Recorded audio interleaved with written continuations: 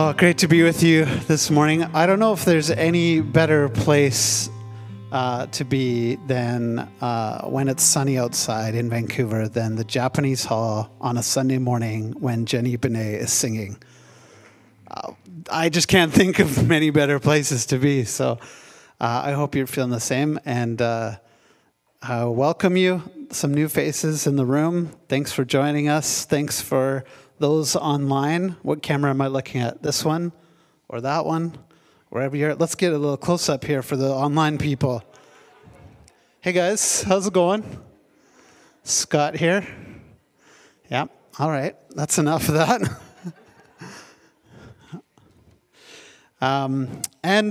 Special hello to the kids and the youth joining us in the room.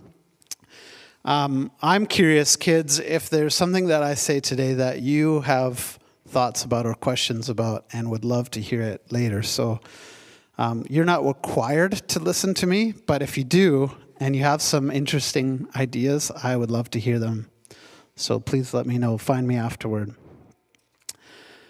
And also, happy Thanksgiving to you today, this weekend. Thanksgiving in our family is a bit of a butt of a joke. My first words to Aubin, my wife, one of the first full sentences I ever spoke to her was, Thanksgiving in Canada is a low priority.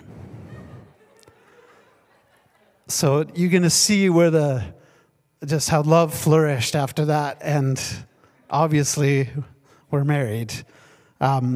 But if you don't believe in God, then there's a reason to believe in a higher power. And I just want to acknowledge, too, that next week we're going to have more opportunity to express some gratitude. It is Artisan Church's 12th birthday, and we're going to celebrate that with some sharing of gratitude. We will not be eating cake or cupcakes, as is tradition. Just stupid COVID, right? So we've tried to eliminate some of those touch points, but we are going to have more opportunity to celebrate and be grateful. And I just wanted to ask you, we're into one month now, or just over, of a series on formation. And how's it going? How are you feeling, or how are you liking it?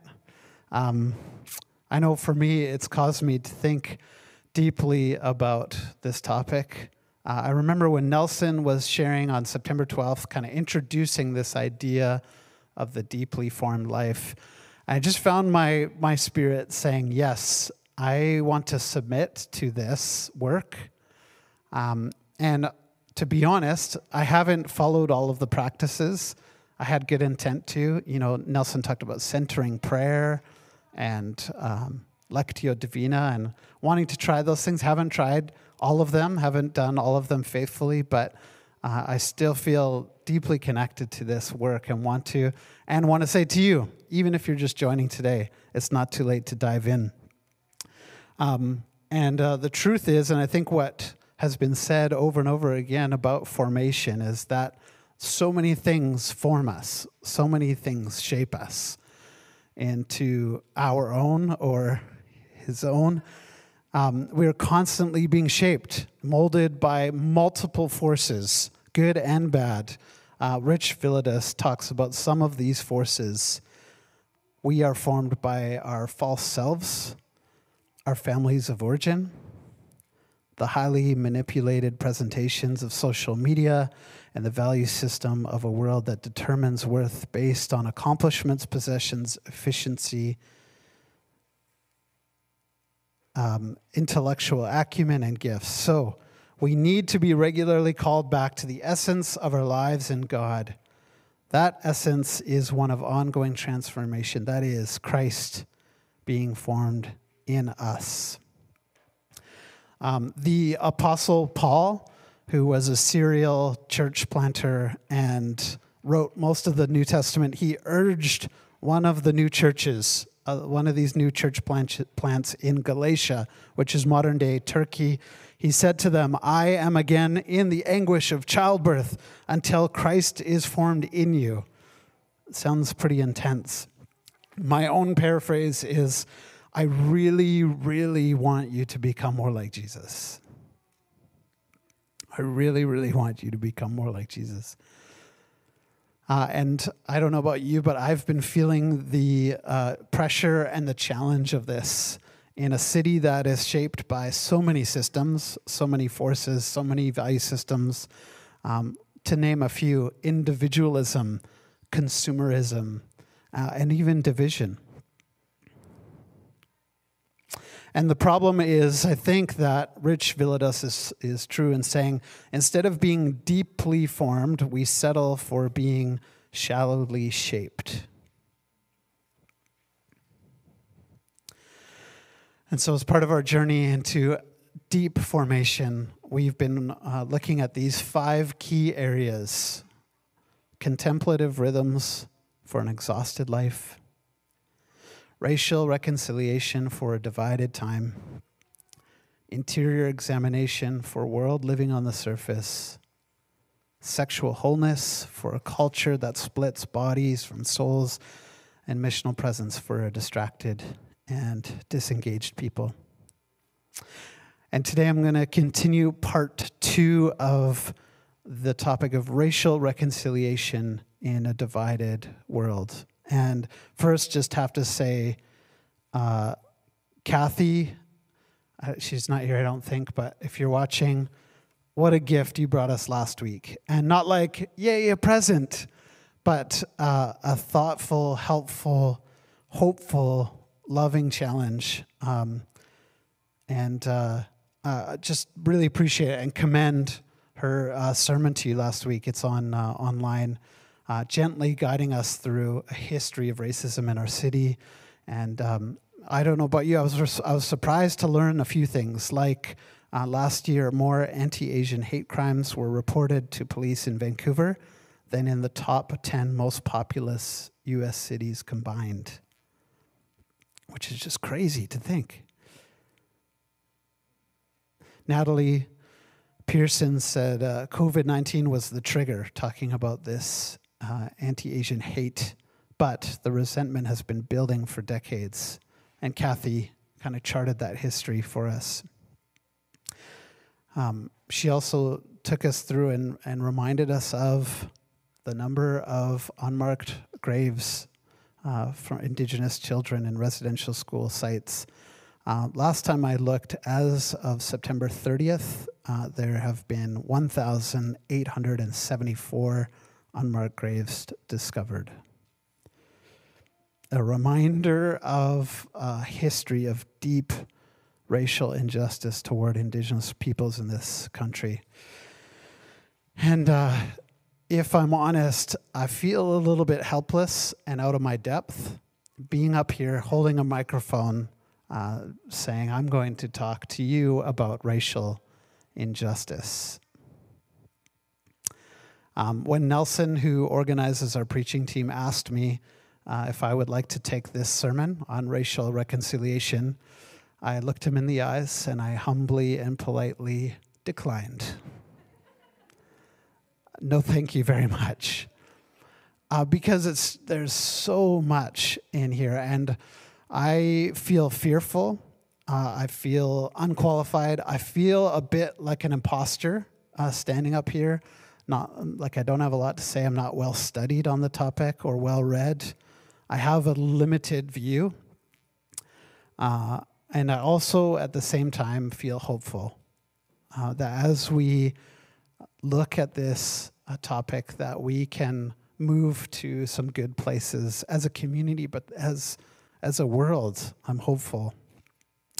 I'm also very, very grateful that I'm not carrying this alone.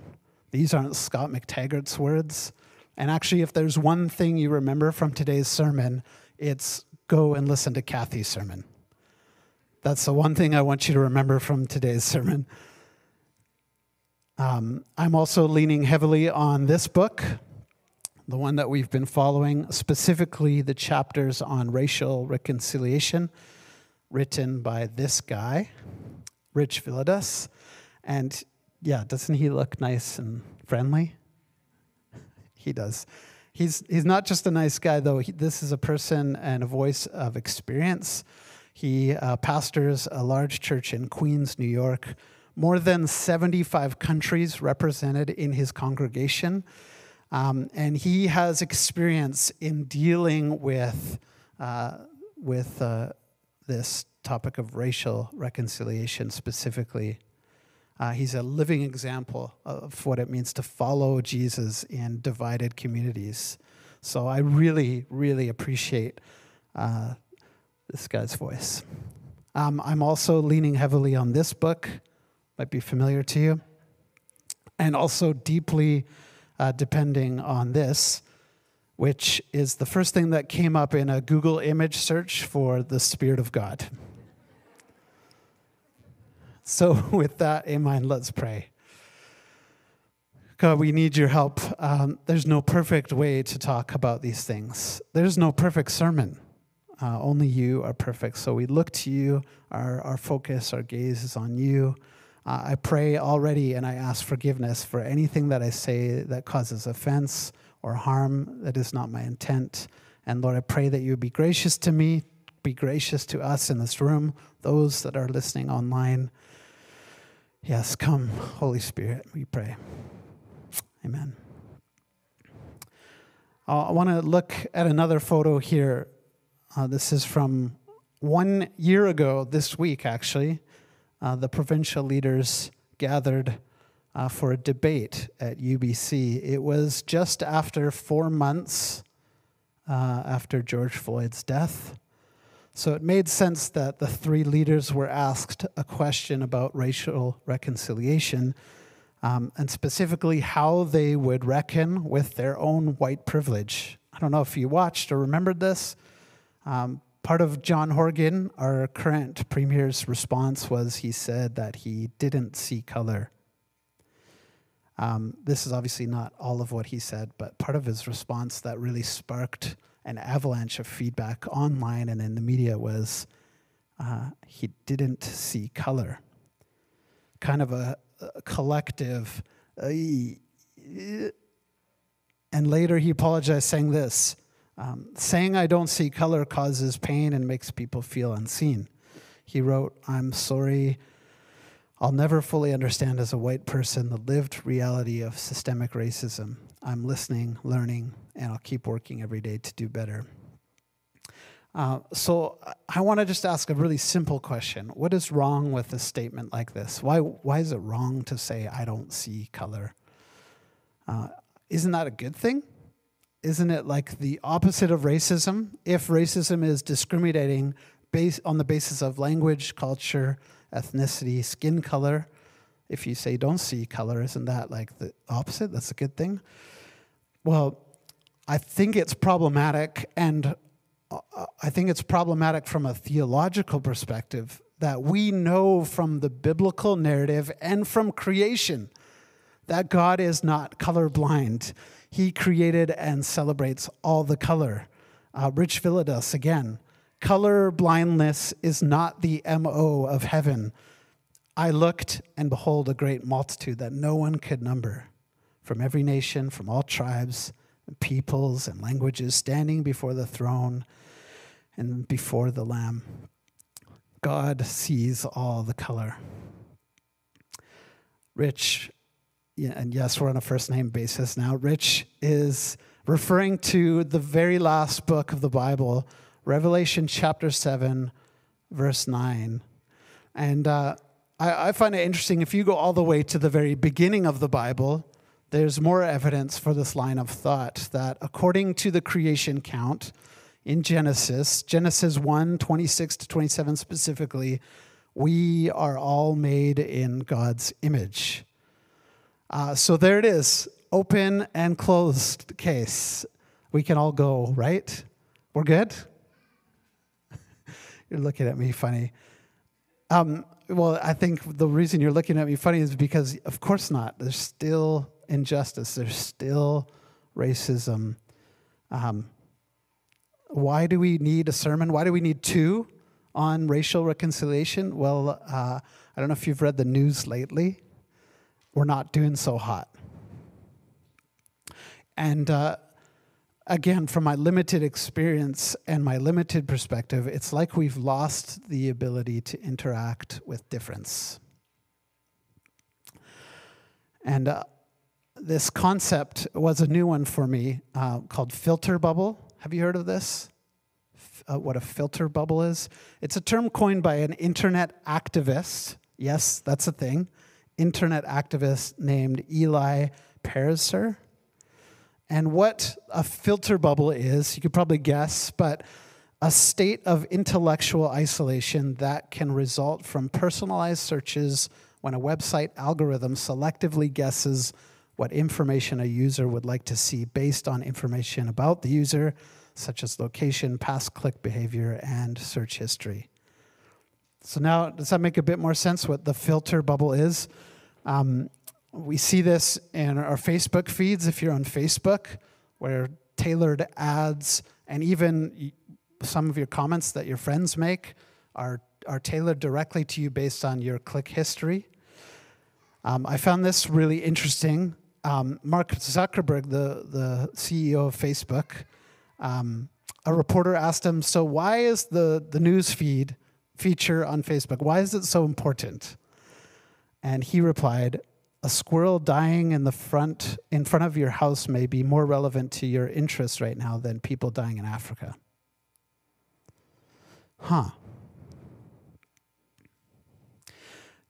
See, this is what the filter bubble does. Intentionally or unintentionally, we're surrounding ourselves with ideas, interests, politics that reinforce our current behavior.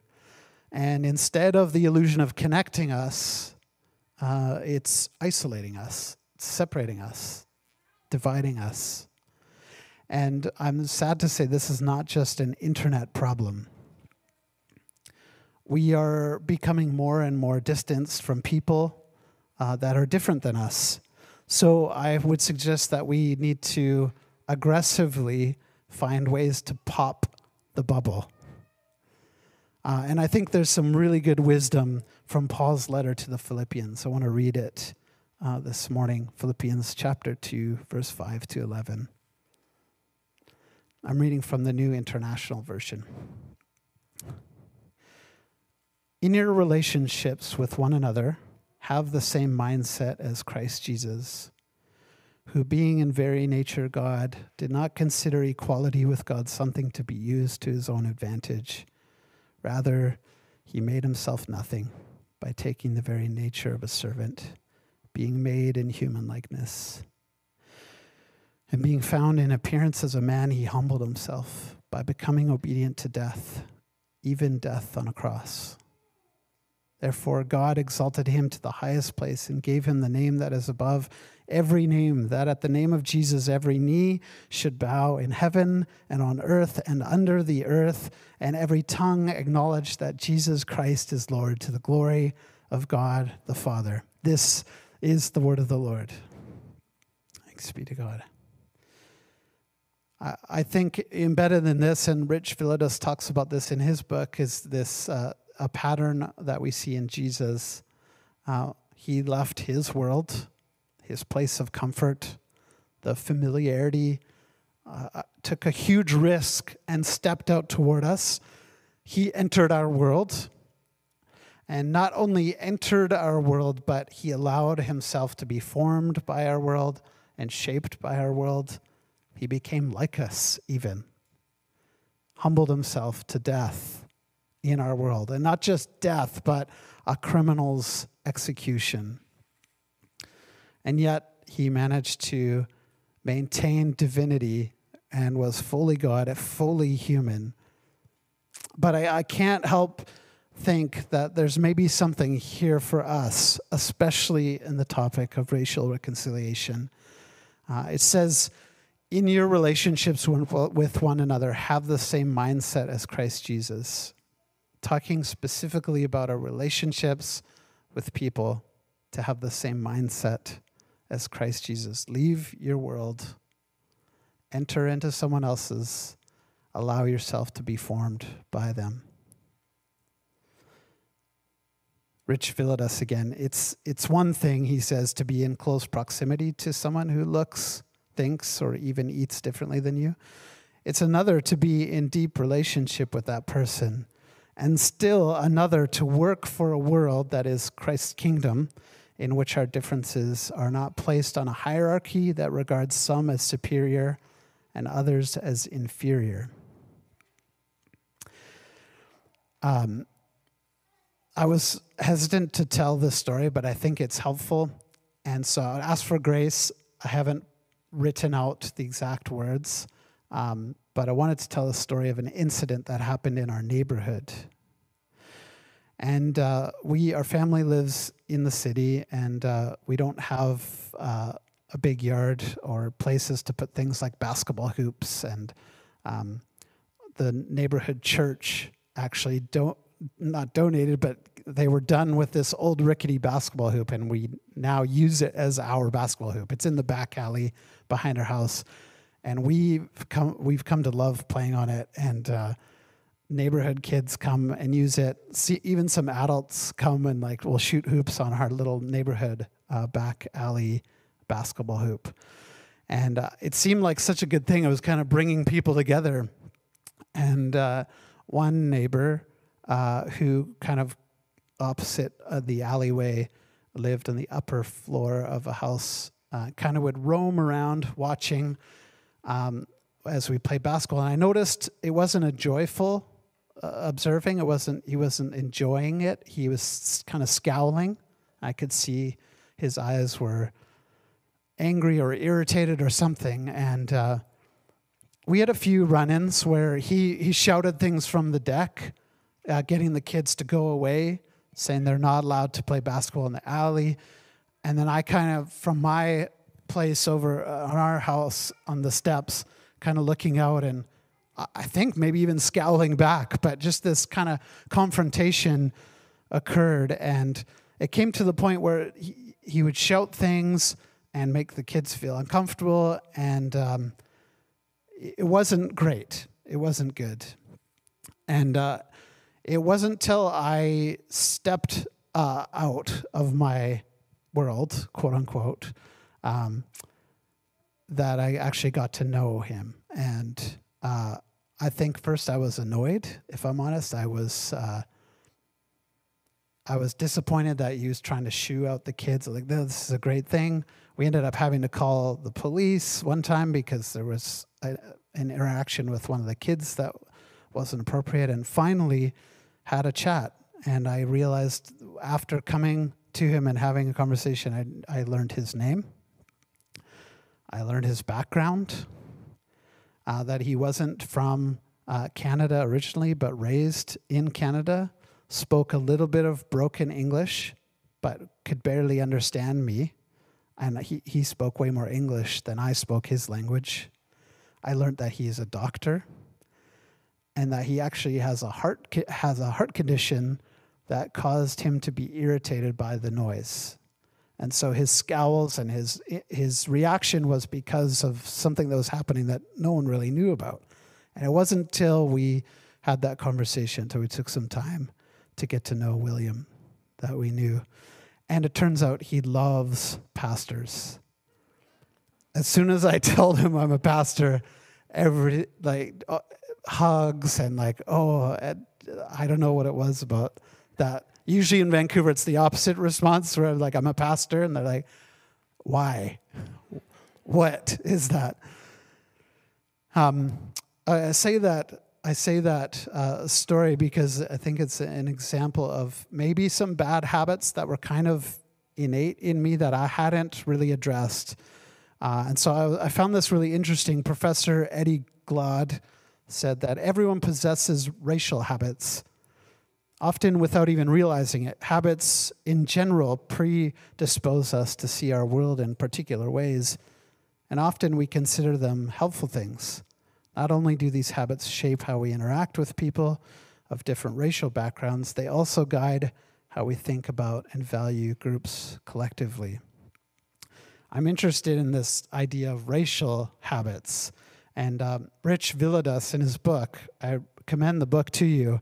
He provides 7 habits and I'm going to just touch on a few of them. And I want to say, too, before we go through these, when you see habit, you could also read practice. But I like the word habit because it seems like a bit harder. There's some more work to be done. So the first one I'll mention is the habit of self-examination. One of the ways that we dishonor the image of God in others is by not doing the hard work of examining the assumptions and biases we hold against others. I love this quote by Anne Lamott. You can safely assume you've created God in your own image when it turns out that God hates all the same people you do. Yeah. Or as J.T. Thomas defines racism, hatred of the image of God in another person. This is why we pass the peace in our gathering too. We look at people in their eyes and we acknowledge, affirm, and bless the image of God in them. So maybe you've taken it lightly and used passing the peace to catch up with someone, but it's also a time, the scripture says, before you bring your offerings to the Lord, to reconcile with your brother or sister. And the passing of the peace is that opportunity to go to someone, to look at them. Peace be with you. Speaking of Jonathan Tremaine Thomas, I have a great podcast recommendation. I know there's probably hundreds in this room, but really interesting look at the spiritual realities behind racism, trauma, and true peacemaking. It's called Live No Lies. John Mark Comer is the host, and episode 2 with Jonathan Tremaine Thomas. Incidentally, episode 3 is our boy Rich Villodas. So that was kind of a cool connection. And definitely check it out. All this to say, you may not have racist motives, but what are those subconscious biases that you hold, that we hold? What are our racial habits? And so Rich Villodas, he outlines a few questions to help us to identify any subconscious bias that we may hold. And I'm gonna ask these right now. The point is not to shame or to point fingers. It's simply just to sit with these questions and to notice if there's any discomfort. And spoiler alert, if you feel uncomfortable, it's okay. So I'm going to ask these 6 questions. You're not going to answer them out loud, just to think about them, to sit with them, see what it brings up in you. Number 1, is there a particular people, ethnicity, or race that you don't trust? Why?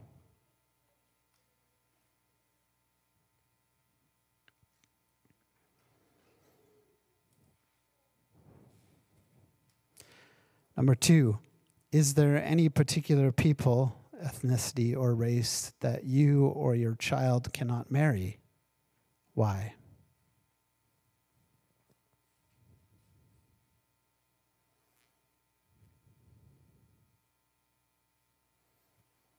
Number 3, what types of people cause you to cross the street if you're walking alone?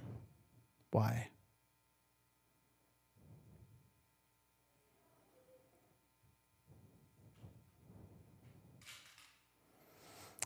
Number 4, what, if anything, happens inside you when you see interracial couples? Why?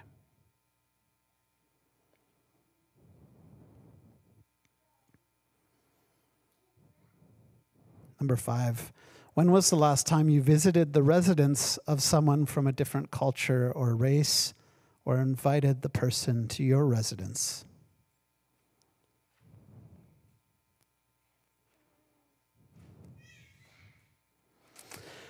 And number 6, what type of person would you most trust to invest or steward your money? Why?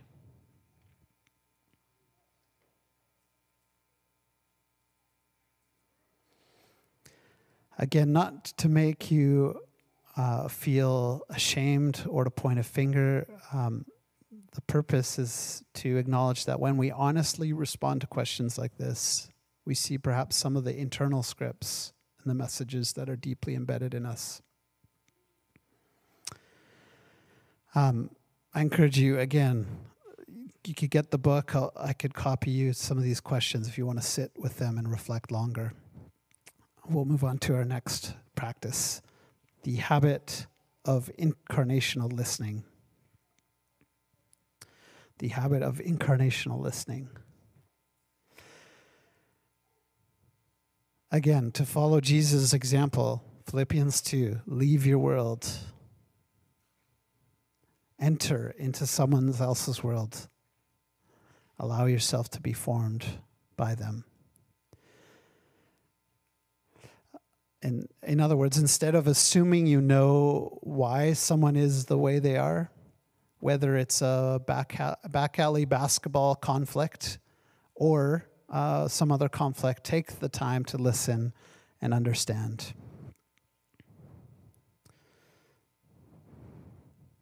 What are ways you can practice incarnational listening this week? Maybe it's popping that filter bubble, finding some other news sources or people to listen to that aren't reinforcing those views over and over again.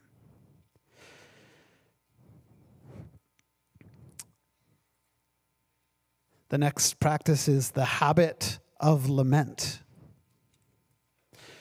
Theology professor Soong-Chan Rah says, lament recognizes the struggles of life and cries out for justice against existing injustices. We just spent time as a church community earlier this year in the Psalms, using the Psalms as a way to teach us to pray. And interesting to note that over 1/3 of the Psalms are laments. Paul says often to weep with those who weep, or to mourn with those who mourn. I remember as we were discovering and hearing the news of these unmarked Indigenous graves come out across the country, there's just a roll of grief sitting and a sadness. It's a really darkness. And I remember feeling like, what are we going to do? What are we going to do about this? This is an injustice. We have to act. And a really great, wise woman, Cheryl Bear, who's a pastor in the neighborhood, she's an Indigenous minister at First United Church in Vancouver. She would get this question a lot. Cheryl, what do we do? Help us. And she would often say, just grieve with us. Just grieve with us. I think that's really wise. And finally, I just want to mention this last habit of reconciling prayer. I know, revolutionary to talk about prayer in a church, but we can so easily fall into the trap of functional atheism, a phrase, I think, from Parker Palmer. We say we're actually Christian, but in the day-to-day function of our lives, we look and act more like atheists. Functional atheism. Martin Luther Jr. King's wife, Coretta, she wrote an article during the Civil Rights Movement talking about how it was undergirded by prayer. I loved reading these words this week. Coretta Scott King, she said, prayer was a wellspring of strength and inspiration during the Civil Rights Movement. Throughout the movement, we prayed for greater human understanding. We prayed for the safety of our compatriots in the freedom struggle. We prayed for victory in our nonviolent protests, for brotherhood and sisterhood among people of all races, for reconciliation and the fulfillment of the beloved community. I love this and I think it's also a great reminder for me to connect prayer rather to activism, not to get too hasty or run out and just, what am I going to do? I think those motives are good, but to undergird it in prayer, not just talk about it, but actually pray. And I can't say that without feeling like the need to practice this right now. And so I want to lead us just in a moment of this prayer. It's a prayer for racial reconciliation. And it was written by Rich Villodas for his church community. And I want to encourage us as we pray these words. You can either close your eyes and pray them or listen to me pray them. You can read along on the screen. But when it says our country or this country, Rich Villodas is referring to the USA, but I want to invite us to pray this for Canada today. So would you join me in this prayer for reconciliation?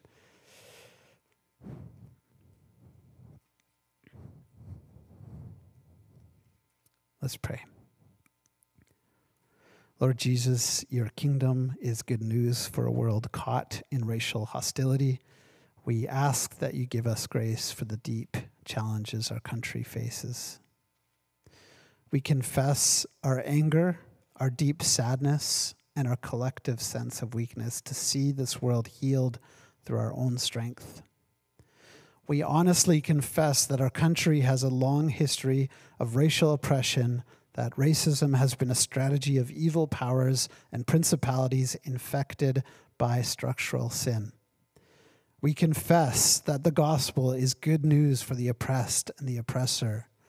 Both are raised up, both are liberated, but in different ways.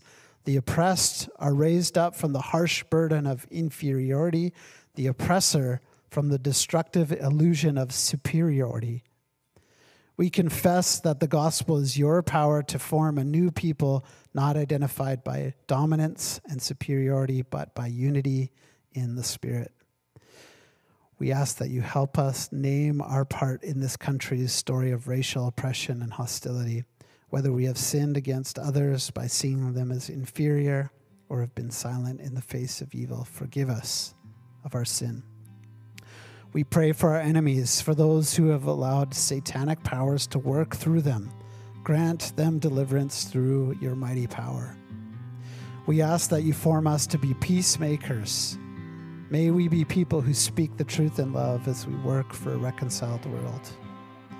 Lord, we commit our lives to you, believing that you are working in the world in spite of destructive powers and principalities. Bring healing to those who are hurt, peace to those who are anxious, and love to those who are fearful. We wait for you, Lord. Make haste to help us. Oh Lord, only you can make all things new. Amen.